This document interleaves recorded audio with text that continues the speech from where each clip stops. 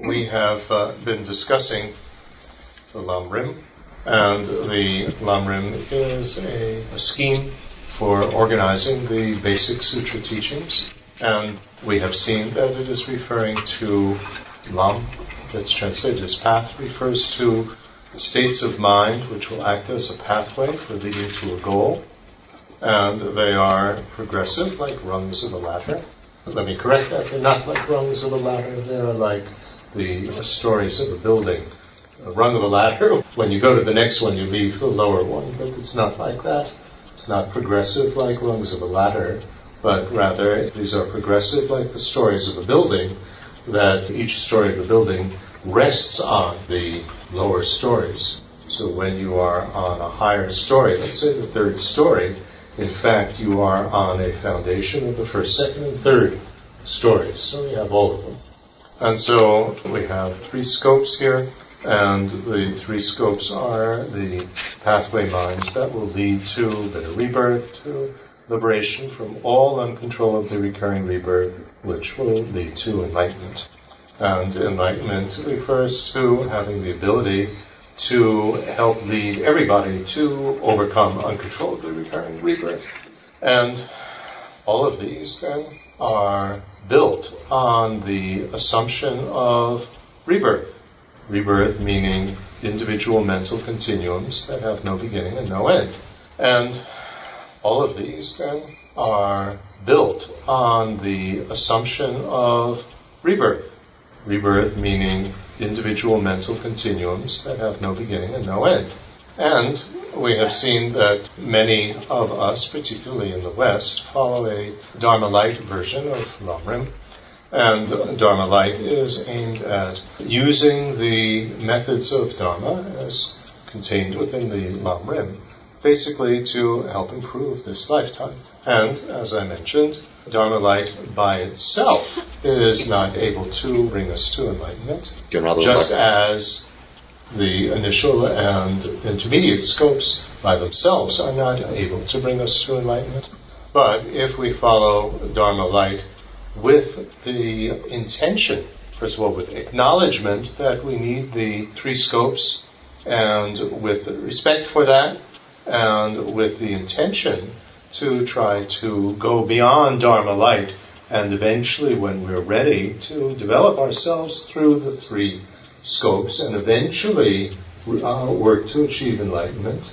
And so we're following the Dharma-light as a stepping stone on the way to the full path to enlightenment, and this is perfectly fine. That doesn't mean that following Dharma-light not within this context is useless.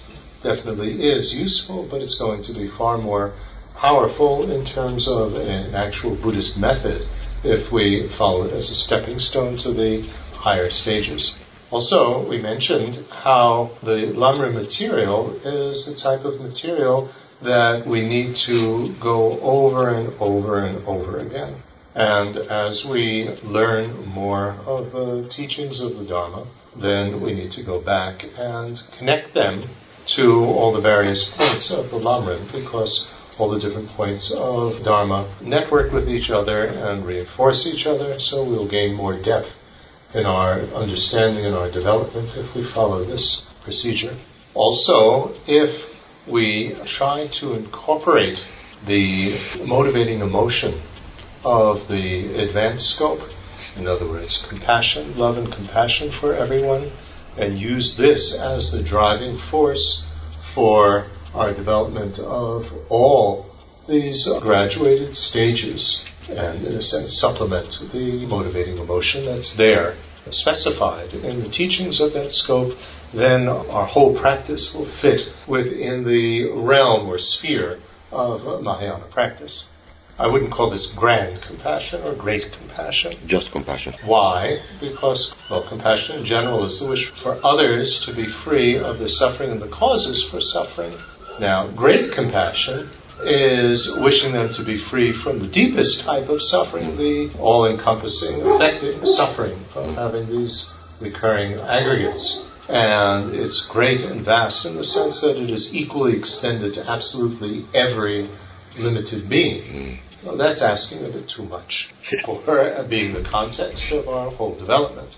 So just compassion, the wish for others to be free from their suffering and the causes for it, will be sufficient here. Okay. Thank you. Now, we have discussed yesterday how to become a person of initial scope motivation. And it's not just a matter of studying the various contents of the teachings concerning this, or even memorizing and learning all the lists that are involved, but it actually means to transform ourselves completely into someone like this. And when we speak about full transformation of ourselves, I think we can understand this from the way in which this is described regarding having a bodhicitta aim. In the first chapter of Shantideva's engaging in bodhisattva behavior, Bodhicharyavatara, Shantideva mentions quite strongly that once we have developed bodhicitta aim, then whether day or night, or even if we are intoxicated, that still the positive force grows more and more. Now, this is not referring to actually the first moment that we develop bodhicitta, but it is when we develop what's called unlabored bodhicitta. You don't have to put any work into it. What this is referring to is normally, in order to have this bodhicitta aim, initially what we have to do is go through all the stages of building up to that aim. In other words, going through the 7-part cause and effect meditation, or the equalizing and exchanging self or others. Like that, we need to labor into it, work into it, to build it up. And here, what we're talking about is when that's not necessary, when it's just there all the time. So we don't have to go through all the stages to build it up. In the presentation of the 5 paths leading to either arhatship or Buddhahood, these are talking about 5 pathway minds, not paths. The first of these, it's usually translated as the path of accumulation, which I don't like that translation. It's a building up pathway mind. So we build up, basically shamatha, with this pathway mind. The Mahayana form of it is attained. So you attain the first pathway mind when you have unlabored bodhicitta. That's when it all starts, in terms of the presentation of these so-called paths and stages. Let me make my statement a little bit more specific. It's not that we're building up shamatha just by itself. We're building up a combined shamatha and vipassana focused on the 16 aspects of the Four Noble Truths. If we want to simplify it, focused on voidness. Okay, so unlabored bodhicitta means that we have this general aim is underlying our whole mental continuum all the time. This is the main focus of our lives. We don't have to remind ourselves of it. We don't have to go through the 7-part cause and effect or anything like that to build it back up again. It's there all the time. This is what Shantideva is referring to. In Western terminology, we would say that the bodhicitta aim doesn't have to be conscious. It's unconsciously there all the time, even when we're asleep. So, similarly, by extension, we could say when we really have to become an authentic person of each of these scopes, let's say aiming for improving future lives and ensuring that we continue to have a precious human rebirth, what we're really aiming for is to have that unlabored, that we don't have to go through all the steps in the meditations of the precious human rebirth and death and impermanence and lower realms and refuge and karma, that we just have this in an unlabored manner, this aim all the time, even when it's not conscious. So this is no small accomplishment. Right? This is what I was referring to in terms of having these motivations fully integrated. Right? And it doesn't exclude taking care of our affairs of this lifetime, but that's not our major focus. And to reach this level of initial scope, then we have to be totally convinced, no doubts at all, about that there are going to be future rebirths and that it is going to be affected by karma, and that I better do something about it, and I can do something about it to ensure that I continue to have better rebirths. So we have to be totally convinced of this. Now, that doesn't mean that we can't work further on the path before we've reached this full level of being an initial scope person. Right? reach a certain level in the development of this initial scope when we still have to build it up, going through the procedures of meditation and so on. That's fine. And this can be even before we have total conviction in rebirth. What we're doing is saying, well, I'm not totally convinced, but I'm, going in that direction, and my indecisive wavering is more in that direction. Mm-hmm. And so I give it the benefit of the doubt, and then let's go on from there. However, if we are at this stage where it's not totally integrated, and we are going on to the further steps, this means that we still have a lot of work to do on the initial scope. And so that's why I said you have to go back over and over and over again on these various stages. As it says in Text Vows, even we can extend it here. Don't be satisfied with what we have achieved so far if you haven't gotten the real thing. Okay, now, intermediate scope. Intermediate scope is even more difficult and profound than the initial scope. Here we are aiming for overcoming uncontrollably recurring rebirth altogether. We need to think about it.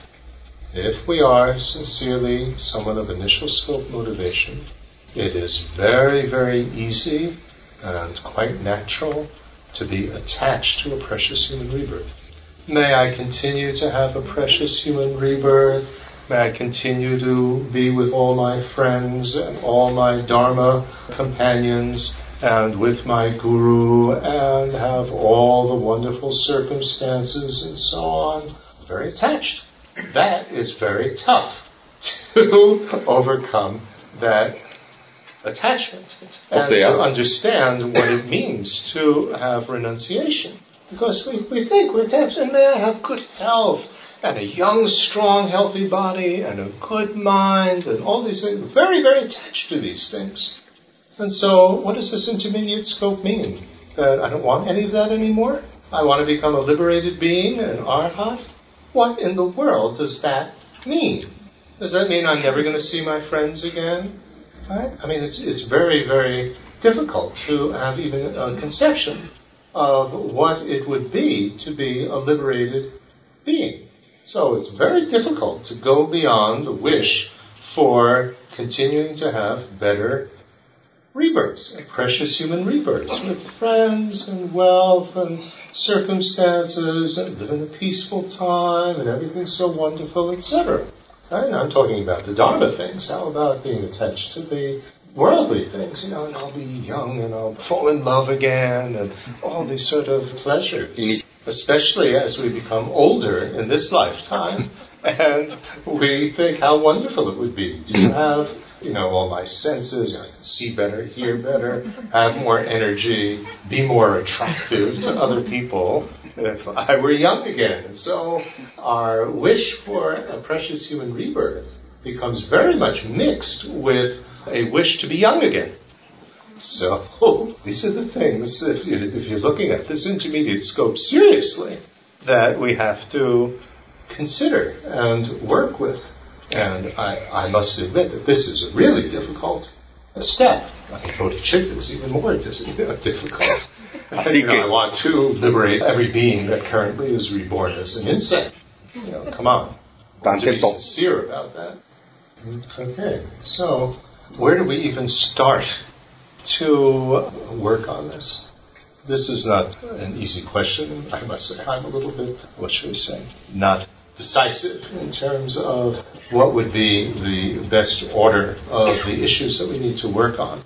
I suppose one of the more perplexing issues here is what would it be like to be a liberated being, to be an arhat? If that's what I'm aiming to be, it would be really nice to have a clear idea of what I'm getting myself into if I become an arhat.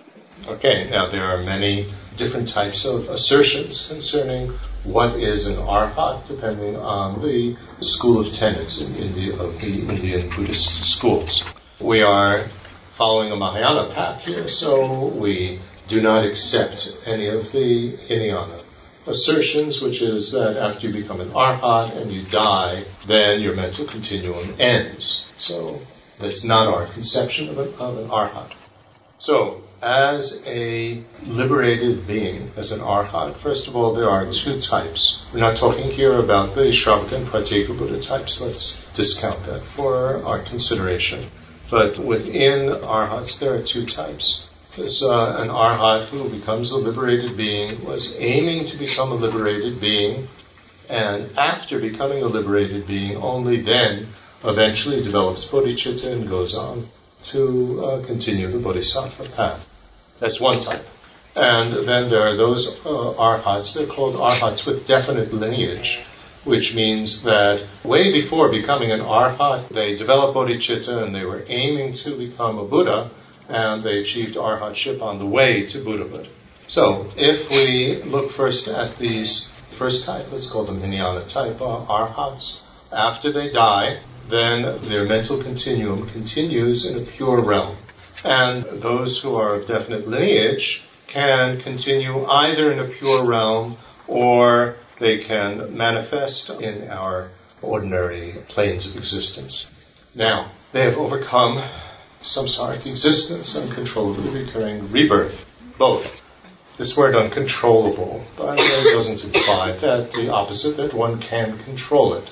So it's not the best choice of words. That word control is referring to the word power. And so it's rebirth under the power of disturbing emotions and karma. So when one becomes a liberated being, one no longer will have what's called obtainer aggregates.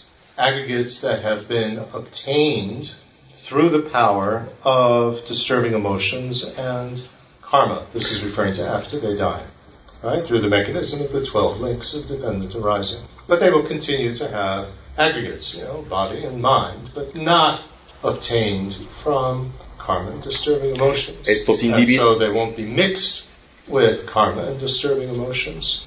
So, the body of an arhat will be made of subtle elements.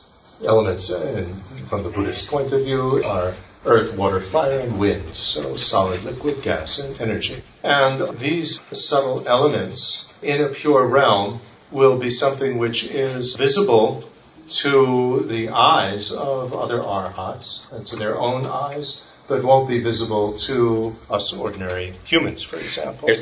And so another name for this type of elements, this type of body, is called a mental body, right? But not like, in a dream or something like that. It's more similar to the type of body that beings on the plane of ethereal forms, the so-called form realm, have.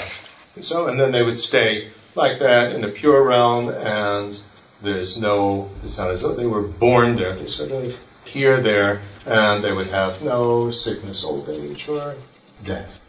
Right? And go on forever. And so they can either just stay there in what's called the extreme of complacency, continuing to meditate on voidness, to meditate, etc. Or they can develop bodhicitta there and continue in a pure realm, studying and practicing Mahayana, or manifest in our ordinary realms. But for us following the Lam-rim, graded stages of Mahayana path, we don't want to hang out in a pure land. Now, of course, there are practices that we find in Tantra for transference of consciousness to a pure land and so on. Because as a bodhisattva in a pure land, we have no distractions. And so it's not that you hang out and have a good time in a pure land, but you spend 24 hours a day, forever practicing, studying and practicing in a pure land as a bodhisattva. Yes. So we could either do that as an arhat, as a bodhisattva arhat, or, one can manifest in this world and continue to try to help others. And of course there are, perhaps I suppose it's a personal disposition or temperament. Do you want to do intensive type of practice in a pure land, or are you really more drawn to actually trying to help people as much as possible at our levels? Right now. Just what it is. Those who practice 24 hours a day in a pure land, isn't it in order to achieve Buddhahood quicker? Yes. Okay. Right. That's the point. Yes. To practice in a pure land 24 hours a day, forever, with the intention that then I will be able to achieve Buddhahood more quickly. Yes. So this is an interesting question for debate. Where do you build up more positive force? In a Pure Land studying, or here in our world trying to help others? Okay. And that's a point of debate. Okay, so we're aiming to be a Mahayana Arhat, Bodhisattva Arhat. Now, get to a difficult point to understand. When we, as an Arhat, subtle elements of body, manifest in the ordinary world, then what is happening is that there is a connection with the gross elements of the sperm and egg of the parents, similar to a Buddha manifests or emanates in this world. Now, this is not a Hindu concept of a soul or some sort of material subtle body coming and entering into the gross elements of the sperm and egg. Esto no. That. Or that it is a separate thing that is using this grosser body. No se trata como de una or cosa. owns it or possesses it or anything like that. So the same type of voidness analysis that we use in terms of the relation of the self or me with the aggregates we apply here. So without going into detail here, because we don't have time, this can be filled in later in your classes. What we would say is that just as the self, the me, can be imputed on the basis of the gross elements of the body, etc., similarly, the subtle elements of the body of an Arhat or a Buddha can be imputed on the basis of the gross elements of the sperm and egg of the parents. And what is being imputed is not identical to the basis for imputation. And what is being imputed is not identical to the basis for imputation. Okay. This is very much discussed in the analysis of voidness. So the gross elements of the body, the basis of imputation, they are subject to birth, sickness, old age, and death, but not the subtle elements of the body of the Arhat or the Buddha. They are liberated from that. So, in a sense, we're not going off and leaving our gurus and leaving our friends and so on when we become a liberated being, because we're not aiming to hang out in some pure land. We just not do very much. Enjoy the peace of nirvana, it's called. So, we will still be able to be associated with the guru and the friends and so on, all these things, but obviously without attachment. Okay, so a little bit of an idea of what we're talking about. When we speak about tainted and untainted aggregates, usually translated as contaminated and uncontaminated, terrible expression, that's speaking about something else. According to the Diluk Prasangika explanation and definition of tainted and untainted, tainted aggregates are those that produce an appearance of truly established existence, and untainted are those that do not produce such an appearance. So when an Arhat is totally absorbed on voidness, and the mind is not producing an appearance of truly established existence, at that time the aggregates of the Arhat are untainted. In the subsequent attainment periods, in other words, subsequent to absorption on voidness, whether you're still in meditation on something else or not in meditation, then the mind does produce an appearance of truly established existence. At that time, the aggregates of an Arhat are tainted. So Arhats sometimes have tainted aggregates, sometimes untainted aggregates. If we speak just in general, so we were saying, whereas a Buddha only has untainted aggregates. In other words, a Buddha is always totally absorbed voidness. So there's a difference between the subtle elements of the body of a Buddha and the subtle elements of the body of an Arhat. Even though both, when in this world, are imputed on the basis of the gross elements of the body of the parents, of the sperm and egg of the parents. So, this is a lot of information. And perhaps information that you're not familiar with. However, if we start to work with this and try to figure out what in the world does this mean, okay, I'm a liberated being. This is what I'm aiming for. As a liberated being, I want to continue on the Bodhisattva path. So, let's say I want to continue working here, benefiting others. So I will continue to manifest in this world.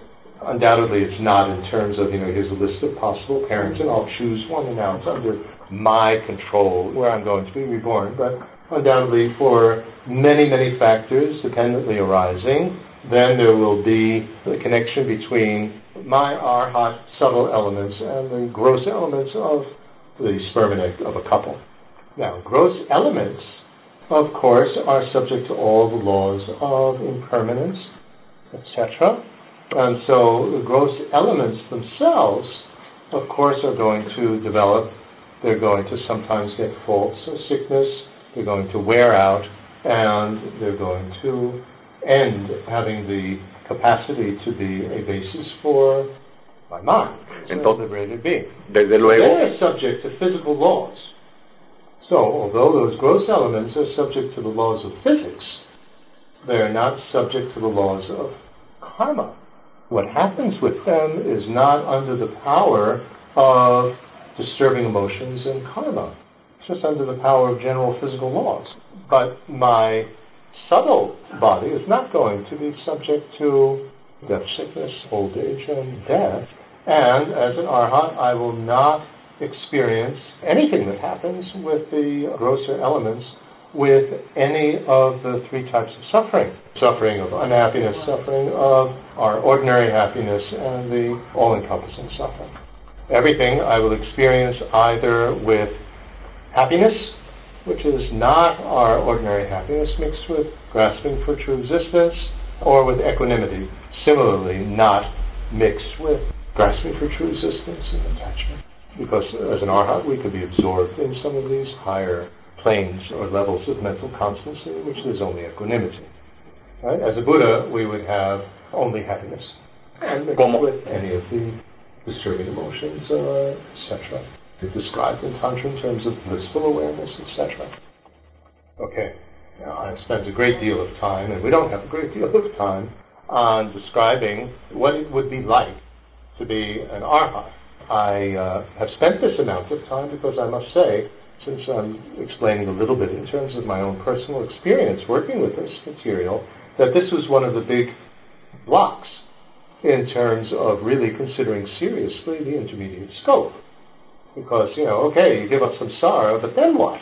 And without a clearer idea of then what, it's very hard to say, well, I want to get rid of samsara, rebirth. Okay, let's take a few minutes to digest what we have covered.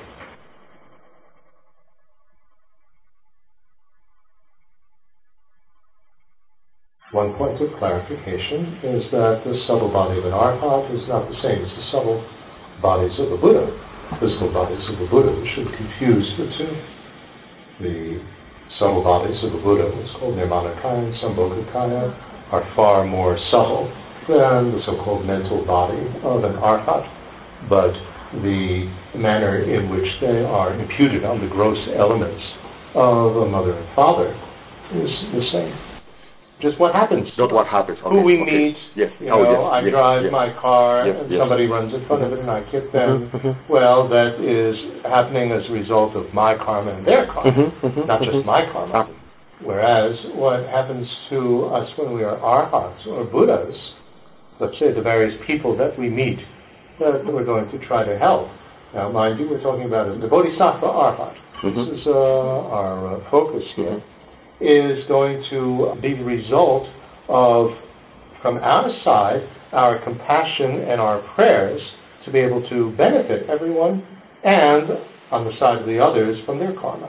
So it's not a result of our own karma. It's a result of what's influencing here is our wish to benefit everybody. This is why we do these Mahayana practices of visualizing innumerable number of beings around us, in order to try to establish that connection with innumerable beings, so that as a result of our prayer and our compassion, then that will be one factor in combination with the karma of the others for us to meet them and have a positive influence on them. So when we, as a Bodhisattva arhat or a Buddha, interact with somebody and meet somebody, we're not going to have any disturbing emotions toward that person. We're going to have, no attachment, no desire or hostility or anything like that. Whereas the other person, from their side, since they're meeting us as a result of karma, among other factors, then they could have attachment to us, they could be hostile to us, etc. But we would have just complete compassion, equal attitude toward everybody, etc. So the form of the interaction, the dynamics of it would be quite different from our side and from their side. Okay, so this fills out a little bit more the picture of what it is that we're aiming for with this intermediate scope, and we've dealt a little bit with what we're aiming for with the advanced scope as well. This, I think, is very, very helpful for taking seriously wanting to develop ourselves to be persons of intermediate and then advanced scopes. We know what we're aiming for more clearly.